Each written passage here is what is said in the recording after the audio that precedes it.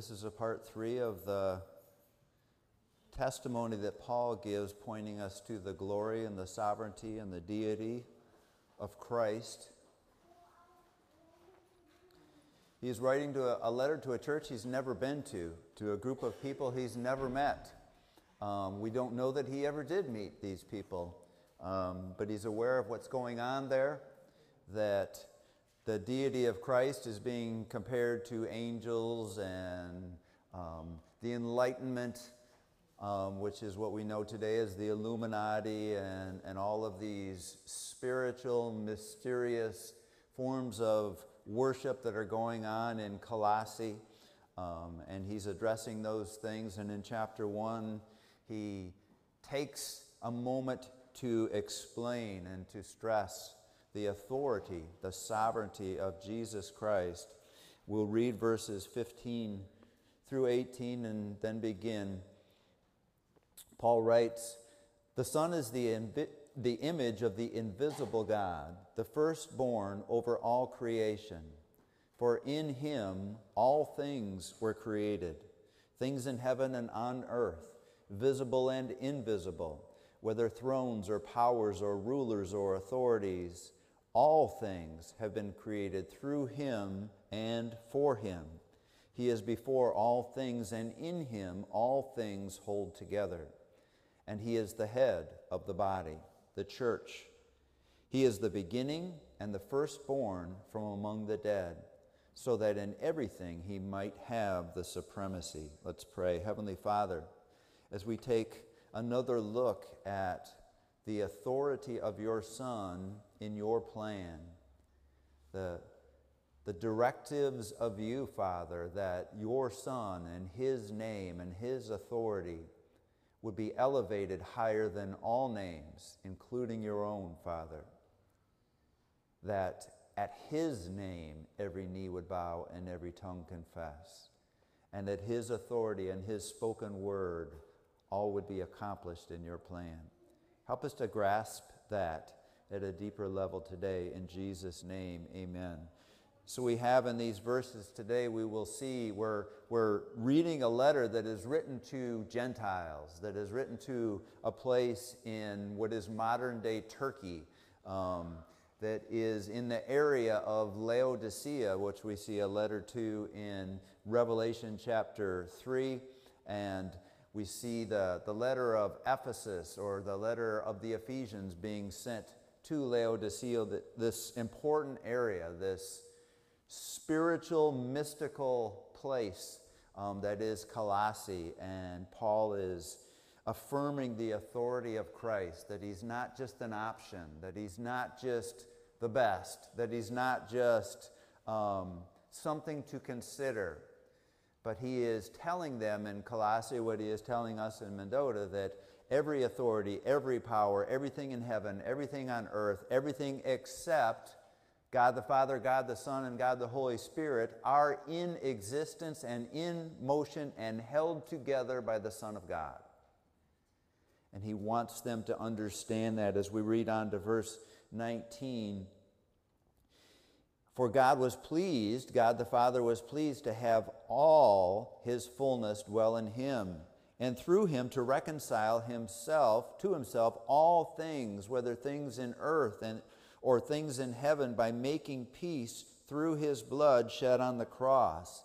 So the reason that he is all authority, the reason that he is the creator, the reason that he is the sustainer, the reason he is the sacrifice that purchased it back when Adam and Eve gave it away, is because it is the Father's will, it is the Father's plan, that everything on earth and beneath the earth, everything in heaven and in the heavenly realms, would be reconciled to the Father through the Son. So as Jareem and I were talking about this beginning to end story of this guardian cherub who is fallen and becomes Satan, at the midpoint of the tribulation, his access to heaven ends. Every demon, everything evil, everything that can access heaven today ends at the midpoint of the tribulation, and I don't think we realize how significant that is. That heaven, at the midpoint of the tribulation, is reconciled to God. So when we read of Satan being cast out, we read in Revelation 11 that the kingdom of men has become the kingdom of our God. So thy kingdom come, thy will be done on earth is whenever God moves and acts on this planet in accordance with how he acts in heaven. Thy kingdom come fully in heaven is when, through the reconciliation of the blood of the Son of God, heaven becomes perfect. And that is a casting out of Satan and his followers. Turn to chapter 2. We will study this in the coming weeks, but he is still building on this in chapter 2, verses 8 through 10. Again, he is speaking to a church that has all of these mystical options, pointing out that there is really only one. So he says in verse 8, "See to it that no one takes you captive through hollow and deceptive philosophy, which depends on human tradition and the elemental spiritual forces of this world, rather than on Christ. For in Christ, all the fullness of the deity lives in bodily form.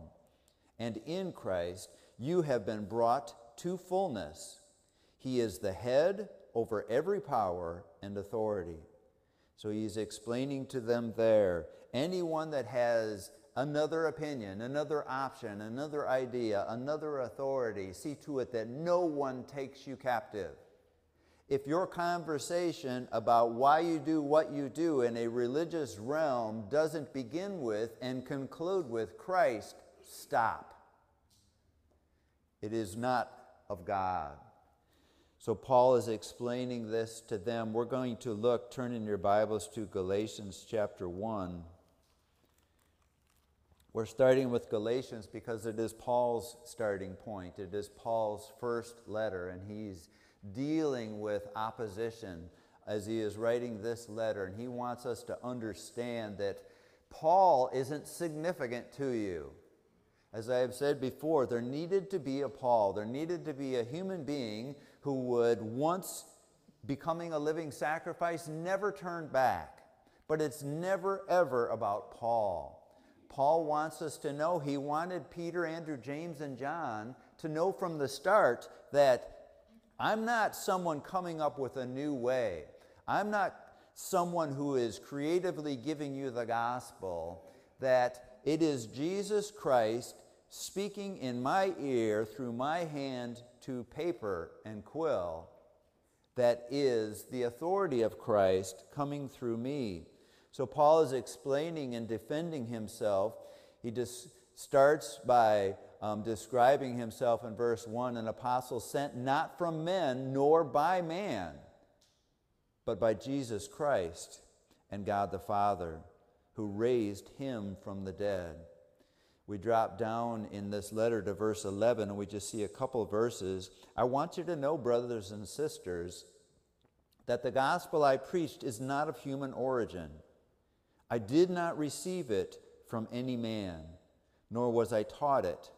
Rather, I received it by revelation from Jesus Christ. So Paul is explaining later in this chapter that he spends 3 years following his salvation one-on-one with Jesus Christ. The things that he is writing to the people in Colossae, the things he is writing to the people here in Galatians, a few miles east of where Colossae is, they're not Paul. They're not good ideas. They're not good training that he has had. He is writing down what came from the mouth of Christ. And that's what we're looking at as we go through Paul's letters, that it is direct revelation. John begins revelation, the revelation from Jesus Christ. Paul begins his letters the same way. Turn to Romans chapter 1. What we did a few weeks ago is we looked at primarily Isaiah and the Psalms and Moses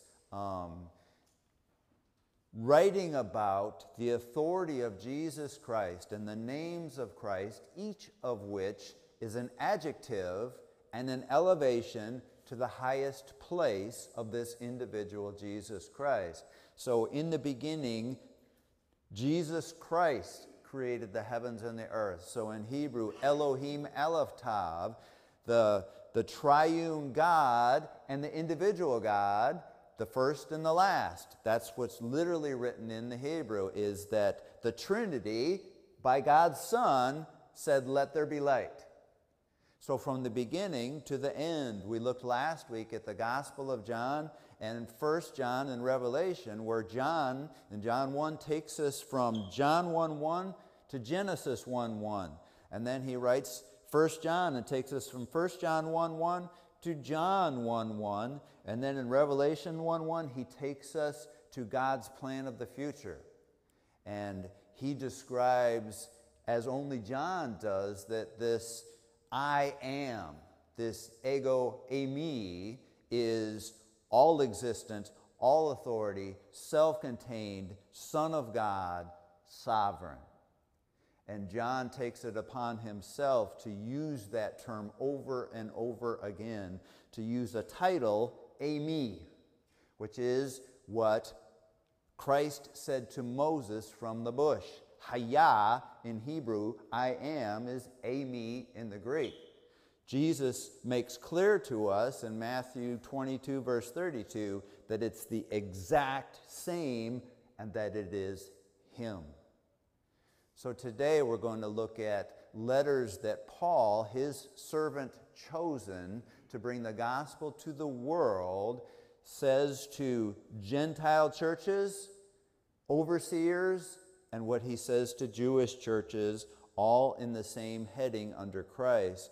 So as he begins writing Romans, he says, Paul, a servant. He is a servant. Jesus tells us himself that the Son of Man did not come to be served, but to serve. And that if we follow him, we will do the same. So Paul begins Romans, Paul, a servant of Christ Jesus, called to be an apostle and set apart for the gospel of God.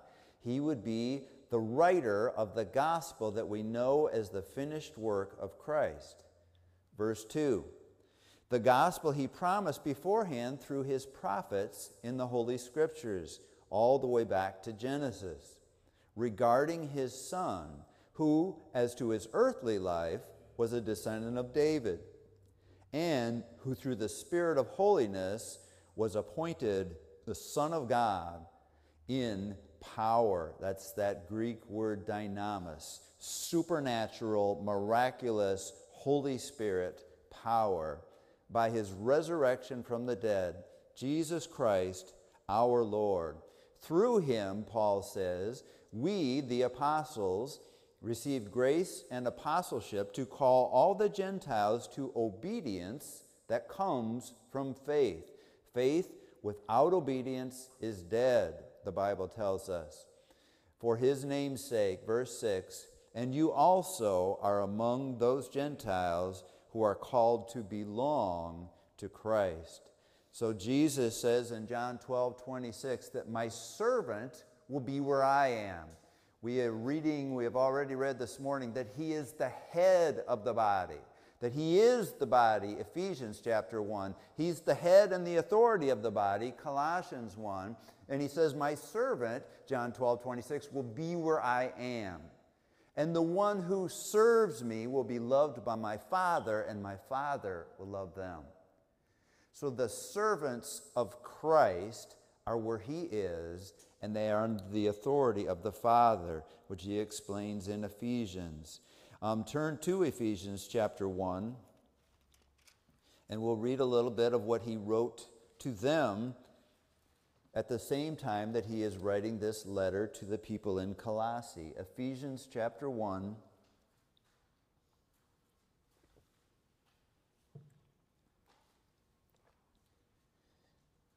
Where this offer is being made of resurrection power. So the very power that proved that Christ was who he said he was, the resurrection from the dead, that power, that dynamis is being offered to us if we will follow Christ. Verse 18, I pray that the eyes of your heart may be enlightened in order that you may know the hope to which he has called you, the riches of his glorious inheritance in his holy people, and his incomparably great power for us who believe. That power is the same as the mighty strength he exerted when he raised Christ from the dead and seated him at the right hand in the heavenly realms, far above all rule, just like in Colossians, and authority, power, and dominion, and every name that is invoked, not only in the present age, but also in the one to come. And God placed all things under his feet and appointed him to be head over everything for the church, which is his body, the fullness of him who fills everything in every way. So we're reading in Colossians, he is the head, he is the supreme one, he is the authority, all rulers in heaven, on earth, all powers, all dominion, everything that's been created, and he is the head of the church. Colossians 1:18, he has the supremacy over everything as the head of the church. Same thing in Ephesians 1, describing that the church is actually his body, that we are members of the body of Christ. We are the indwelling place of the Holy Spirit, he explains in Ephesians. And he is explaining that the one who is the head is the body, he's the authority, he's over all. So his authority covers everything. His authority is active where it is responded to. So his cross and sacrifice covers every sin, and the forgiveness becomes realized where it is responded to, where he is invited as Lord, where his authority already exists. When it is invited into our lives, it becomes active. Turn to Philippians chapter 2. So about that resurrection power, Paul says in Romans 6:5 that if we are associated with, if we're connected to a death that is his, then we will certainly be connected to a resurrection that is his. So in the same way that Christ rose from the dead, we will rise from the dead if in fact his power and authority is acknowledged by us. So there's a lot of good in Philippians 2. We're picking it up in verse 8. And being found in appearance as a man, he humbled himself and became obedient to death, even death on a cross. Therefore, God exalted him to the highest place and gave him the name that is above every name, that at the name of Jesus every knee should bow in heaven and on earth and under the earth, and every tongue acknowledge that Jesus Christ is Lord, to the glory of God the Father. So Paul says in Romans chapter 10 and verse 9, in order to have an eternal relationship with God, in order to receive resurrection power, in order to raise from the dead and be eternally with God forever, we must confess with our mouth that he is Lord. So here's God the Father's plan. When he initiates this plan, he says, in my plan, everyone will do that. In my plan, those who do it when it is their choice will call me Abba. And those who choose not to still will. Every knee will bow. Every tongue will confess. So at the white throne, all of those people who have said no will say yes. You are the sovereign Lord. You are authority over all. Paul says every knee will bow and every tongue will confess that Jesus Christ, Yeshua Christos, Lord of salvation, anointed prophet, priest, and king, they're going to call him Adonai, Kyrios. Every knee will bow. Every tongue will confess. Their confession will be covered in our tears. Because it is only after that time when the rebellious say, yes, you are Lord, that they will be condemned to hell, and we will have our tears wiped away after that event. So turn in your Bibles to 1 Thessalonians chapter 5. I will be brief in 1 Thessalonians as you're studying through it. But this is the goal of God, the never-changing, immovable goal of God in my life, the number one priority in my life, according to the Bible, in everyone's life. And if we submit to it, it becomes a reality. We become metamorphosed into being like Christ. So in chapter 5 of 1 Thessalonians, in verse 23, Paul writes, "May God himself, the God of peace, sanctify you through and through. May your whole spirit, soul, and body be kept blameless at the coming of our Lord Jesus Christ. The one who calls you is faithful, and he will do it." So just like Romans 8:28 and 29, we know that he works for the good of those in all things, for those who love him and are called according to his purpose. For those he foreknew, those he knew before creation would say, "Yes, Jesus, you are my Lord." He is able to work for their good by what he had planned in advance to do. He had predestined them to be conformed into the image of his Son. So the Son himself, hours before the cross, prays to his Father, "Father, sanctify them by the truth. Your word is the truth." So the Apostle Paul, years after that, says, here's what God wants to do. He wants to sanctify you soul, spirit, and body through and through. So he wants my spirit to connect to his spirit in a way that says what comes out of your mouth is my reality. When I do that, my soul is fed. When my soul is fed, my feet and my hands move where he wants me to move. And he says that if you will just connect your spirit to his spirit to do that, the one who promised it is faithful. He'll make it happen. You will be holy and blameless when Christ returns for you. And he's giving us that promise. Turn to 1 Timothy 3:16 as we look at the letters written to overseers and pastors, where the authority of Christ is continually elevated. We'll just look at a few verses. 1 Timothy 3:16.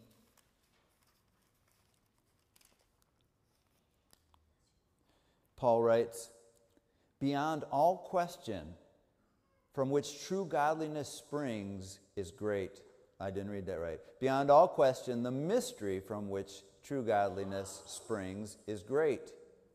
He appeared in the flesh, was vindicated by the Spirit, was seen by angels, was preached in the nations, was believed on in the world, was taken up to glory." That's the hope of glory that he says in chapter 1, is Christ in you, the one who was, the one who is, the one who is to come. This is where all godliness springs from. So we remember your work produced by your faith, your labor prompted by your love, and your perseverance prompted by your hope in the Lord Jesus Christ. That's what godliness springs out of. The hope of Jesus Christ, the certainty of Jesus Christ, the finished work of Christ. So he gives us this order here. He appeared in the flesh. The Word became flesh and made his dwelling among us. He was vindicated by the Spirit. Luke tells us the most clearly that the Holy Spirit came down in his baptism, and that from that point forward he would do miracles by the power of the Holy Spirit. He would, as we saw in Sunday school this morning, he would face the Pharisees and they'd say, "By Beelzebub you're casting out demons." And he says, "How does Satan cast out Satan?" He says, "If I cast them out by Beelzebub, who do you cast them out by?" Silence. And then he says, "But if I cast them out by the finger of God, the kingdom of God has come upon you." And it is explained to us that this blasphemy of the Holy Spirit is saying that the Son of Almighty God does things any other way than by the power of God. So he is vindicated, Paul says, by the Spirit, was seen by angels. And we see many pictures of this, and especially in his glorification when he is lifted up in Acts chapter 1 and the angels appear and say, "What are you looking up here for? He told you he was leaving. He'll be back." So he was seen by the angels as the resurrected Messiah, and we witnessed that as human beings. He was preached among the nations. This would include the Apostle Paul. He was believed on in the world, in everything from a slave to a prostitute to a governor to a priest to a Pharisee to a Sadducee. People from everywhere believed on him in the world, and he was taken up to glory, and it was witnessed that he was taken up to glory. Turn to 2 Timothy chapter 4, as Paul is clearly describing 2023 even more clearly than he is describing Timothy's future as he writes to Timothy.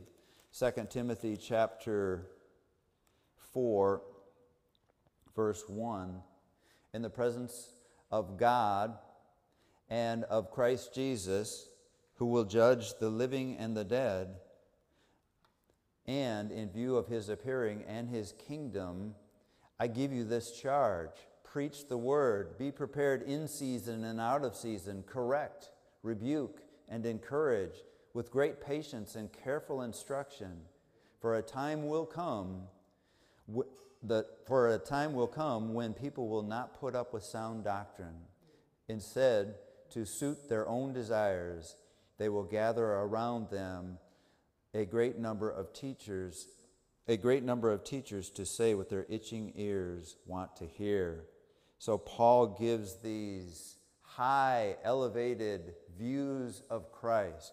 He is saying in the reality, verse 1, that Jesus Christ, in the presence of God, who will judge the living and the dead, and in view of the fact that of his appearing and his kingdom, I give you this charge. And he's saying, Timothy, I know this because God has told me that in the last days, as we move forward in time, people will go from what does God have to say about this to what do I say about this? And they will go from what does God have to say to what preacher says what I want to hear.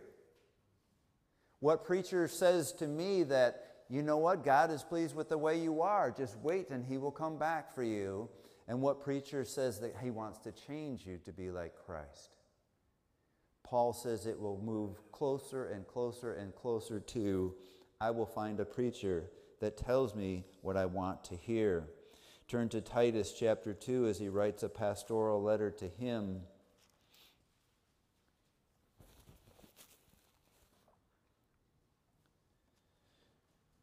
In chapter 2 and verse 11, Paul writes, For the grace of God has appeared that offers salvation to all people. What a wonderful three-letter word, all. It teaches us to say no to ungodliness and worldly passions and to live self-controlled, upright, and godly lives in this present age, while we wait for the blessed hope, the appearing of the glory, and I love this title, our great God and Savior, Jesus Christ, who gave himself for us to redeem us from all wickedness and to purify for himself a people that are his very own, eager to do what is good. Fixing our eyes on him, Paul says, the one is faithful will do it. He will sanctify you. He will teach you to say no to ungodliness. He will make you blameless and holy in this present age. The promises that keep coming, Paul says in Galatians 6:14, may I never boast except in the cross of Christ, who through the cross, Paul died to the world and the world died to him. That's all I have to say, Paul says. What's your personal testimony, Paul? Through the cross of Jesus Christ, I died to the world, and the world died to me, period. That's Paul's testimony. So in Matthew 28:18, all authority has been given to me. Now go and make disciples. He is coming soon, as we have read in 2 Timothy 4. Turn in your Bibles to Hebrews chapter 2, as he is writing to churchgoers. But Hebrews is written to Jewish churchgoers. So they don't have a different God, they don't have a different form of worship, but they have a different struggle.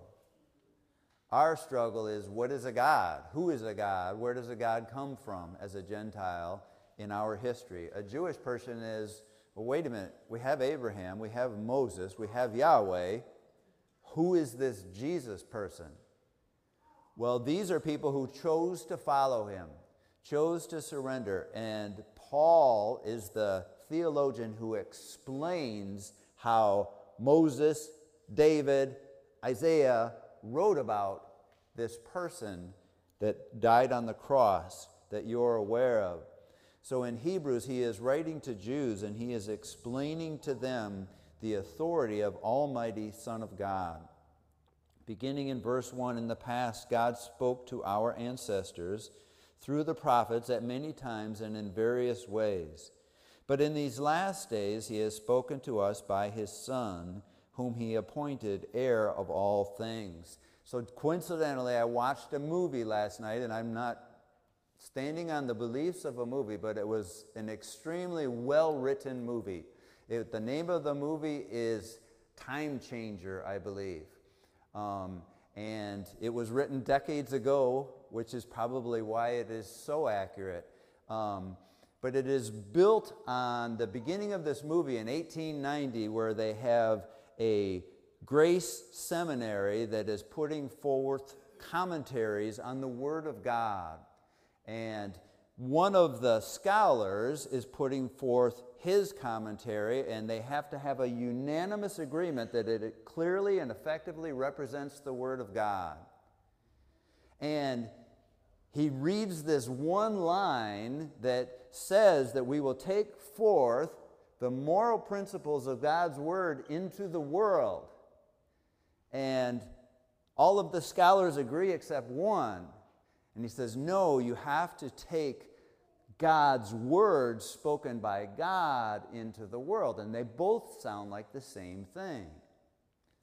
But he's making the point that they use, and I don't believe in time travel, but what they do for the purpose of the movie is they travel forward into time and they see the world that we're living in. And more than what morals are good and morals are bad has been lost, Christ has been lost. The person, the moral agent, the authority, the Son of God. So the point of the movie is that unless you say, "Thus saith the Lord," then it becomes good ideas.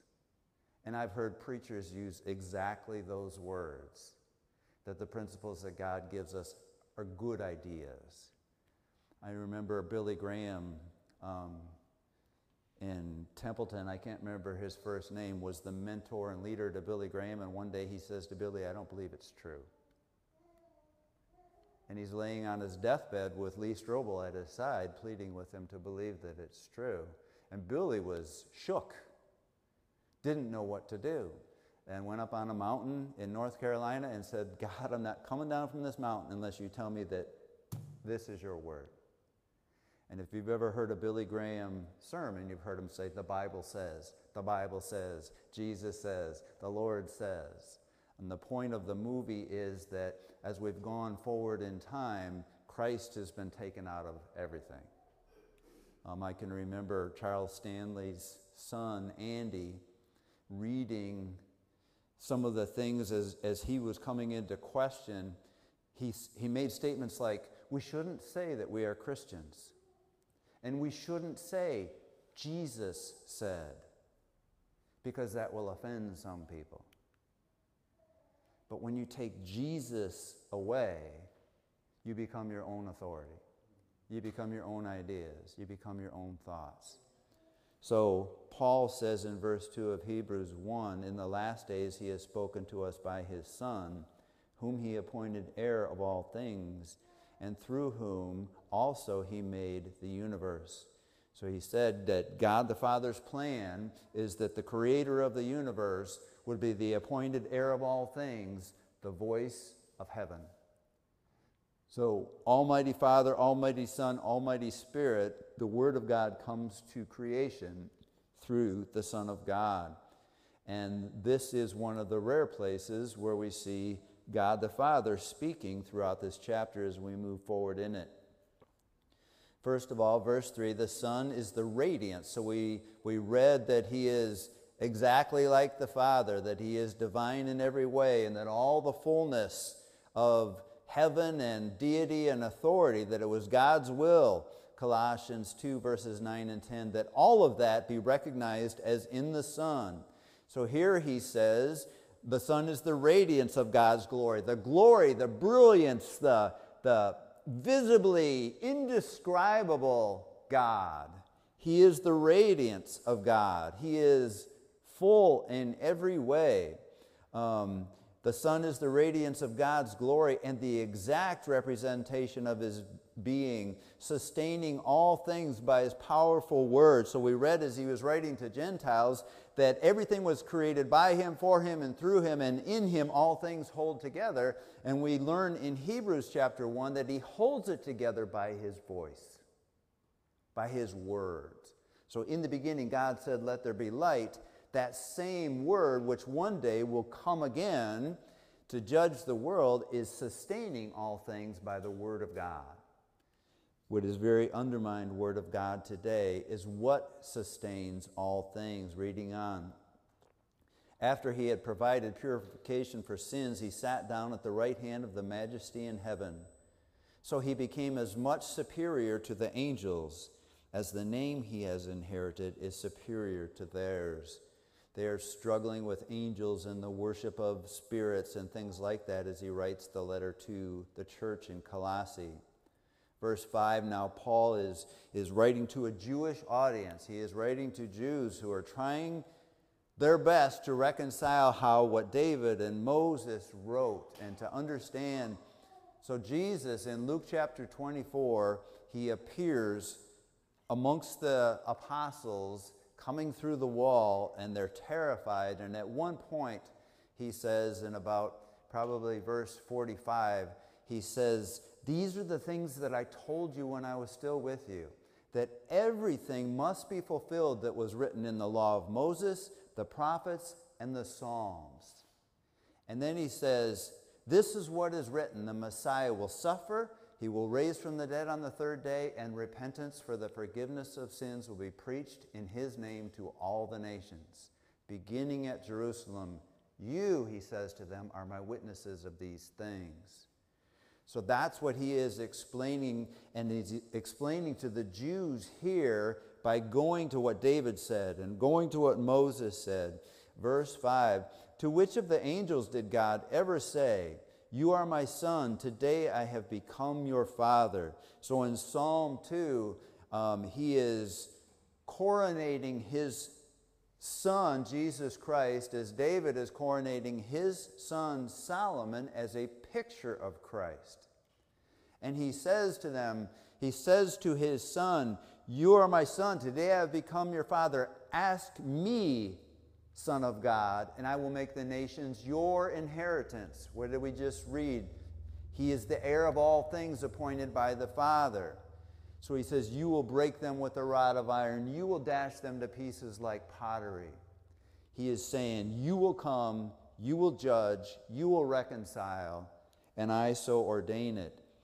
Or again, reading on, he says, "I will be his father, and he will be my son." That takes us into 2 Samuel chapter 7 and verse 14. So when we read Psalm 2, we read Psalm 72, and we read Psalm 110, which Justine read, these coronation psalms are written out of 2 Samuel chapter 7, where God explains to David that the ruler of all will come from your throne. He will descend from you. He will be the exalted one. He will be all authority. And David is overwhelmed, and he writes those psalms. Reading on verse 6. "And again, when God brings his firstborn into the world, he says, 'Let all God's angels worship him.'" So he takes that from Psalm 97. I knew the first half of the psalm because of a Michael W. Smith song, "Let It Rain," when he quotes the first half of that, but the second half of it begins, "Let all those who worship images be put to shame. Those who boast in idols, worship him, all you gods," the psalmist writes. And that's what is talked about here. That's what Paul is saying here, that when he said worship him, it would have been worthy of the Father, worthy of the Holy Spirit, but he's saying worship my Son, all you angels. So a command taken from the Apostle Paul from Psalm 97 and verse 7. Verse 7 in Hebrews 1, in speaking of the angels, he says, "He makes his angels spirits and his servants flames of fire." So in Psalm 104, the psalmist is writing about the angels were created to serve Christ. And when they fell, that war was brought about. But verse 8, about the Son, he says, this is God the Father speaking of God the Son. "Your throne, O God, will last forever and ever." Psalm 45:6. "A scepter of justice will be the scepter of your kingdom." Psalm 45, verse 7. "You have loved righteousness and hated wickedness. Therefore, God, your God, has set you above your companions by anointing you with the oil of joy." He also says, "In the beginning, Lord, Kyrios, you laid the foundations of the earth." This is God the Father speaking to God the Son in Psalm 102 and verse 25. "And the heavens are the work of your hands," speaking to his Son. "They will perish, but you remain. They will wear out like a garment." And he is talking from Psalm 102 and verse 26. Peter talks of this in 2 Peter 3:10. Verse 12, "You will roll them up like a robe, like a garment they will be changed, but you remain the same, and your years will never end." Psalm 102, verse 27. Verse 13, this is what Justine opened us with. "To which of the angels did God ever say, 'Sit at my right hand until I make your enemies a footstool for your feet'? Are not angels ministering spirits sent to serve those who will inherit salvation?" And the salvation, the reason it says will inherit, is because it looks to the new heaven and the new earth, the eternity spent with God. Chapter 2 and verse 1. Because of all this, the reality that it's true, and he is speaking to us, but he is specifically speaking to Jewish followers of Jesus Christ.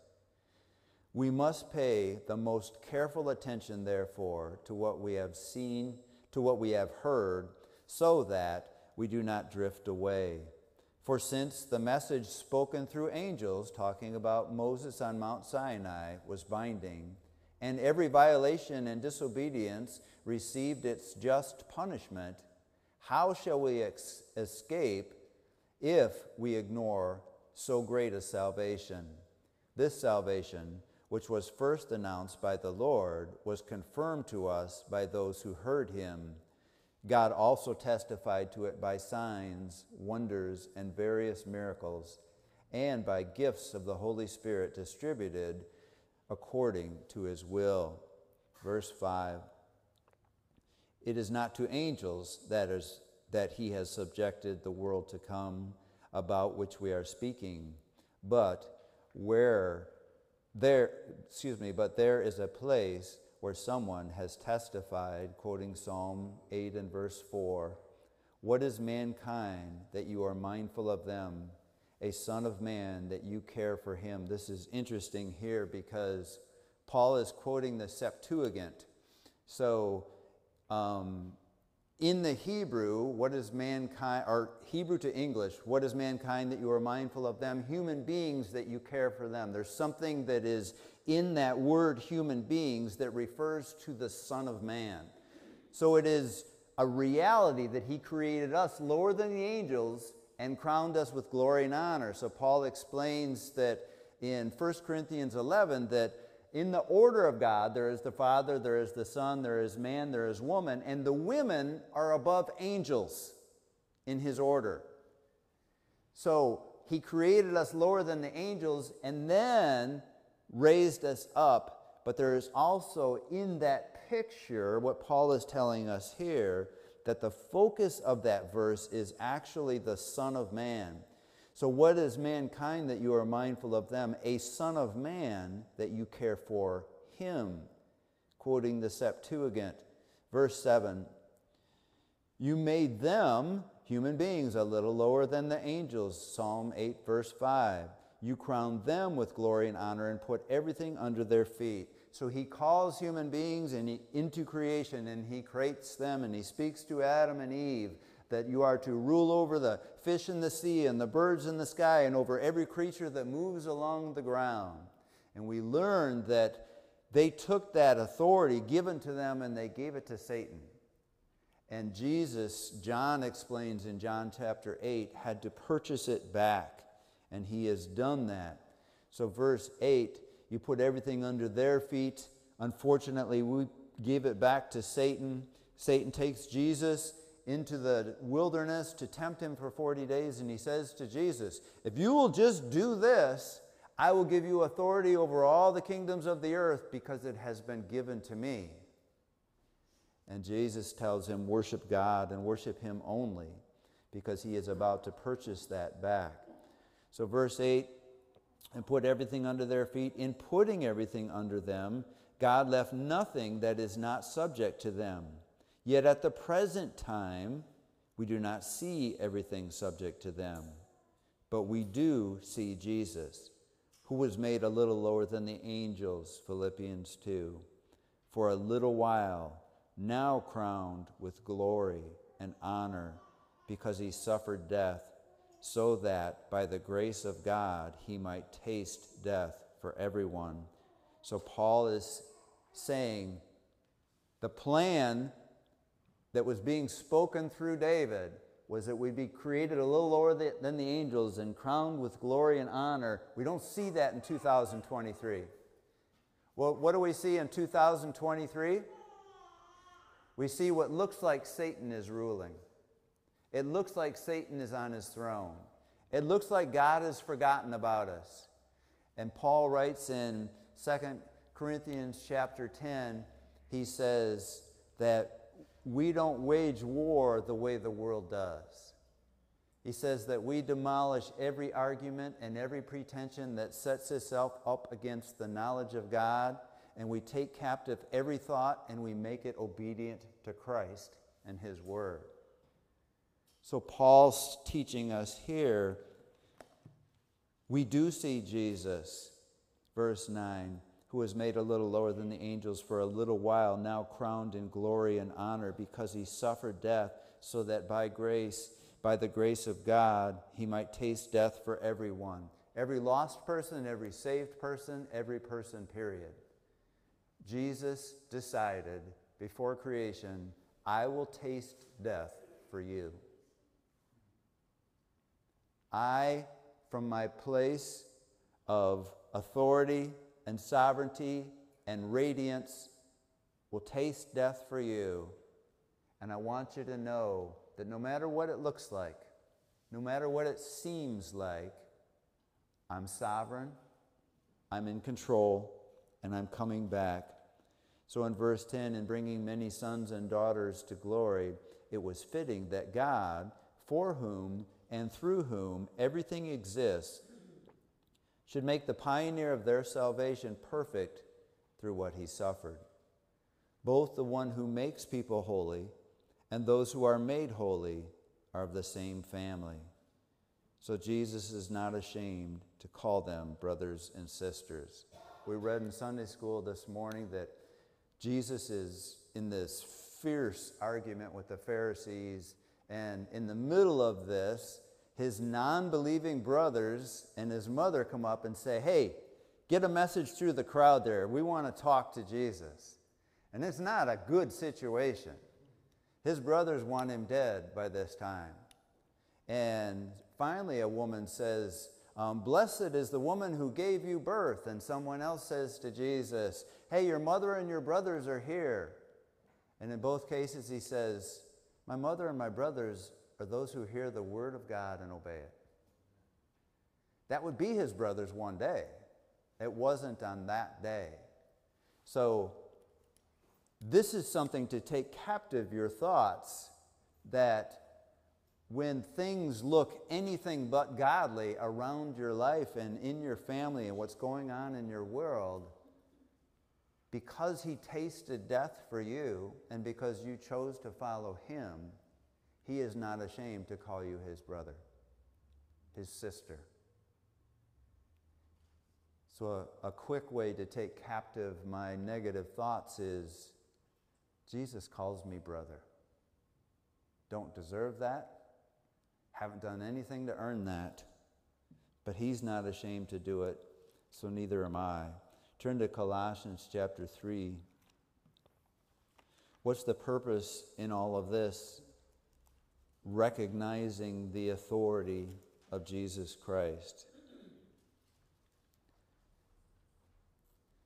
In Colossians chapter 3, verse 23, this is the purpose. Whatever you do, work at it with all your heart, as working for the Lord, not for human masters, since you know that you will receive an inheritance from the Lord as a reward. It is, and this is the only time in the Bible this statement is made, it is the Lord Christ you are serving. So in all of those verses there, he's using master or Lord, but he's saying, whatever you do, give it your best, because it is the Lord Christ. It is Christ, anointed prophet, priest, and king, and it is the master, prophet, priest, and king. So while it seems like I have a boss, I have obligations, I have people to answer to, there's only one. Do everything for him. Heavenly Father, thank you for your Son. Thank you for Hebrews 1. When we hear all of these prophets and writers exalting your Son, it somehow seems elevated when you choose to speak of your Son. When you say to your own Son, it was your hands, it is your authority, your throne, your rule that we are to be concerned with as human beings. Help us to do that. Help us to bring glory to you, Father, by bringing obedience to your Son. In Jesus' name, amen.